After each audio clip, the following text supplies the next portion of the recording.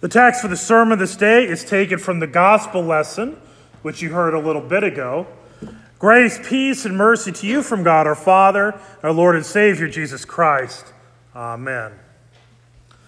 This text is a text that has been debated for many years over the millennia of the church, and the debate has revolved around a very simple question. When John asks, "Are you the one who is to come, or shall we look for another?" was he asking for the sake of his disciples, or was he asking for the sake of himself as well? Now, there's many that have gone both directions, and I think very often those who would argue that John couldn't be asking this for himself comes from an unrealistic expectation of the individuals within the Scriptures. Sometimes we are tempted to think that they are without fault. And John the Baptist, Jesus said it in the text today, that no greater person has been born of a woman than John the Baptist. And yet, John himself said, when Jesus came to be baptized in the Jordan, I should not be baptizing you, but you should baptize me. The baptism with which John was baptizing was a baptism of repentance, which means John understood and knew that even he was a sinner. And therefore it is not hard to believe, it is not too difficult to believe that he may have struggled with his faith. Because think about where he is at. He is in prison. Now, he isn't in a nice prison, not that there are many nice prisons, but even compared to the worst of prisons in modern day, this was a pretty harsh prison that he would have been in. He most certainly did not get any cable television, mainly because cable television didn't exist yet. He did not get a comfy bed or even a mattress of any sort. He was in a prison that would have been dark, it would have been dank, and he would have been sitting in there for hours and days and weeks and months. And the thing is that you know that time did not fly in that little room. To make things even worse, Herod, who was the one that arrested him, would often make John a source of entertainment. He'd go in there and get John all riled up just to be entertained by his speaking. He didn't care what John said, he just wanted to be entertained. He was almost turned into a jester to Herod. And John knew that eventually he would die in that very same prison. Now the thing is why was John arrested? If you watch the Bible miniseries, they tried to claim that they were challenging John. John's authority or leadership skills were being challenged. By the way, just a hint, the Bible miniseries, don't use it for your Bible knowledge. Your Bible will get messed up. But he was not being thrown in jail because of his leadership ideas. He was not thrown into jail because he said that repent. He wasn't thrown in jail because he said the kingdom of heaven was near. He wasn't thrown in jail because he wore weird clothing. He wasn't thrown in jail because he said, "Behold the Lamb of God who takes away the sin of the world," or because he said that Jesus was the Christ. He was in jail for one reason: because he spoke against a sinful relationship. The sinful relationship between Herod and the wife of Herod's brother. And by the way, Herod's brother was still alive. Because he spoke against it, John was arrested. And because he spoke against it, he was beheaded eventually. So it's not hard to understand, reason why, while he's in that jail, why he began to wonder, did I hitch to the wrong horse? Are you the one who is to come, or should I be looking for another? I mean, he was the one to prepare the way. Certainly, if he was going to go to jail, it'd be for something bigger. This past Tuesday, I preached on this text for our circuit winkle, which is when us pastors in the area gather together and we do Bible study. We meet and kind of talk about issues going on in our congregations. And it's a very appropriate text to read as a pastor. Because as pastors, we are charged with proclaiming the Word of God. But the thing is I wish I could tell you that every moment of every day, the ministry is always joyous. I'm not always happy. There are definitely moments that challenge us. When I was at seminary, the line that was always said was, the greatest thing about being a pastor is the people. The worst thing about being a pastor is the people. Because every pastor knows that experience with that one person, the agitator. And by the way, don't worry, as I'm saying this, I don't have any of you in my mind. I'm speaking in generalities. But there is that agitator, that person who just likes to rile things up, that person who they're not happy unless they have conflict. They're not happy unless they have something to complain about or some way to exert power over others. There are many pastors who have experienced extreme turmoil in their congregation. Turmoil on them, on their marriage, on their children. And there have been pastors who have been beaten up so much that at the end of their ministry in a congregation, they were asking that question: have I been preaching about the right one? Are you, Jesus, the one who is to come? Or should I be looking for another? And yes, there are pastors who the answer has been, I should be looking for another.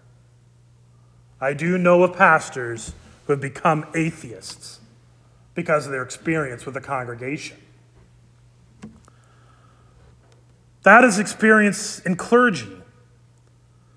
But the reality is that all of us, the world finds ways to beat us down. And it may be, this is something that goes cross between a pastor and laity and others. John was in prison because he spoke against relationship, and a sinful relationship. We as Christians, if we believe what Scripture teaches, we believe that marriage is to be between a biological man and a biological woman.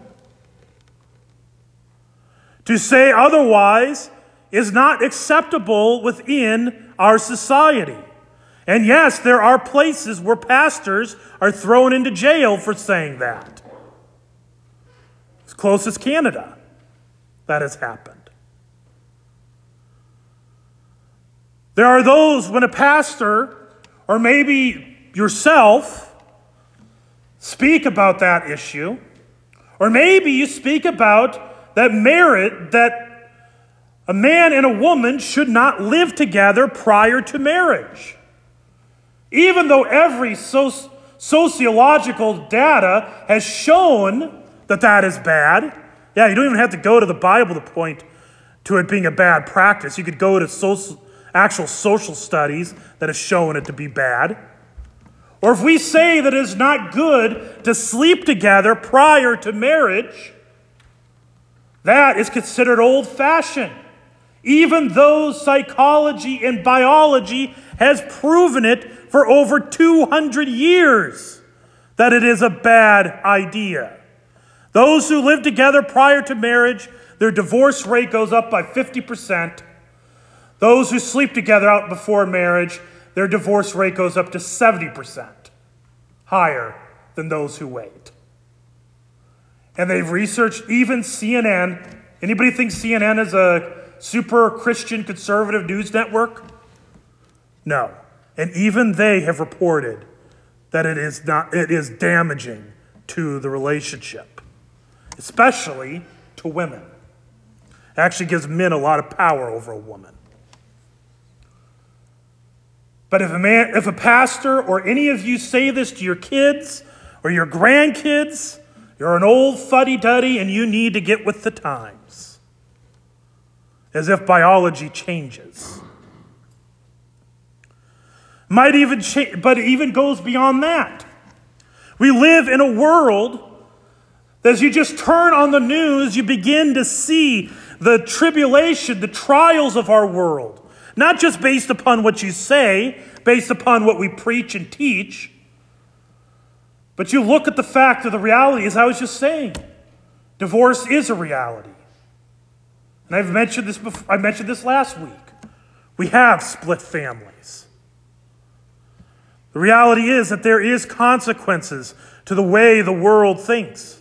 We live in a world where morality is becoming more and more depraved with each passing day. We live in a world where sickness and illness and disease is pervasive. We live with the reality that every single one of us one day will die. Every single one of us is dying from the moment we are conceived. We face the tribulations and the trials of the world. It is very easy to look at the darkness of this world and begin to doubt and wonder. Look at James. He says to his audience, he says, "Be patient, therefore, brothers, until the coming of the Lord." Do you realize when that was written? 44 AD, maybe 50 at the latest. He's telling them to be patient. In case you don't know, you did not miss the Lord. He has not come back yet. So none of them ever got to see it, other than him coming individually when they died. But the final return that he promises, descending on the clouds, we're still waiting. And the words to you are still the same. Be patient. There's a very real possibility that none of us will see the day that he descends on the clouds. And so as we live in the tribulation, the trials of our world, it is so easy to ask of Jesus, "Are you the one who is to come, or shall we look for another?" Jesus' answer to John was the blind hear, the blind see, the deaf hear, the leper is healed, good news is preached to the poor. The only problem is that we don't get to see most of those things. For John, that was great evidence, because he knew that the deaf hearing, the blind seeing, was a sign of the Christ prophesied in the Old Testament. But we don't get to see that today. Some people want to say, well, you know what? I've seen lives changed by Jesus. And you'll find so many churches that is their selling point. We change lives. You got to come to this church. Do you know that Muslims can change lives too? I'm serious. Have you ever read about Malcolm X? Before he was a Muslim, he was in jail. He got on the straight and narrow when he became a Muslim. They're atheists. That their lives were changed when they rejected the idea that there was a God. So just saying that you change lives doesn't prove anything. Saying that it makes you feel good. It makes me really feel good when I sing those songs or I hear those words. Again, any other worldview could say the exact same thing. So this is actually where there's this subject that's known as apologetics is helpful. The defense of the Christian faith. What you can say is that we know that Jesus of Nazareth lived. He lived around 30 to, he lived from probably 5-ish BC to 30 or 33 AD. We know from the 27 documents that make up the New Testament, we know from the writings of people like Josephus, Tacitus, Pliny the Younger, and other people of the first century, that he was crucified during the reign of Pontius Pilate. We know that when he was crucified, he died because the Romans were really good at killing people. They would not make a mistake of taking down a live person because they knew that they would be executed if they failed themselves. He was indeed dead. He was indeed buried. And when they came to the tomb on the third day, there was no body. And the very first ones to report that Jesus had risen from the dead was the women. Which in the first century, if you were to make up a lie and say something happened that didn't, the last thing you would do is have women as your witness. Because in the first century, women were considered to have no credibility. So if you were to lie, you would make sure your witness was a man. That's the way first century people thought. And yet, the women are the first witnesses. In fact, in the Gospel of Mark, it could be argued that they were the only witnesses according to Mark. There were others. The other Gospels record the men, but Mark ends where the women witness. And then consider the disciples. They all went to death. They were executed. They suffered excruciating pain rather than deny that they saw Jesus risen from the dead. Note, not that they believed, but they saw him risen from the dead. If anybody knew Jesus never rose from the dead, it was those 12 apostles.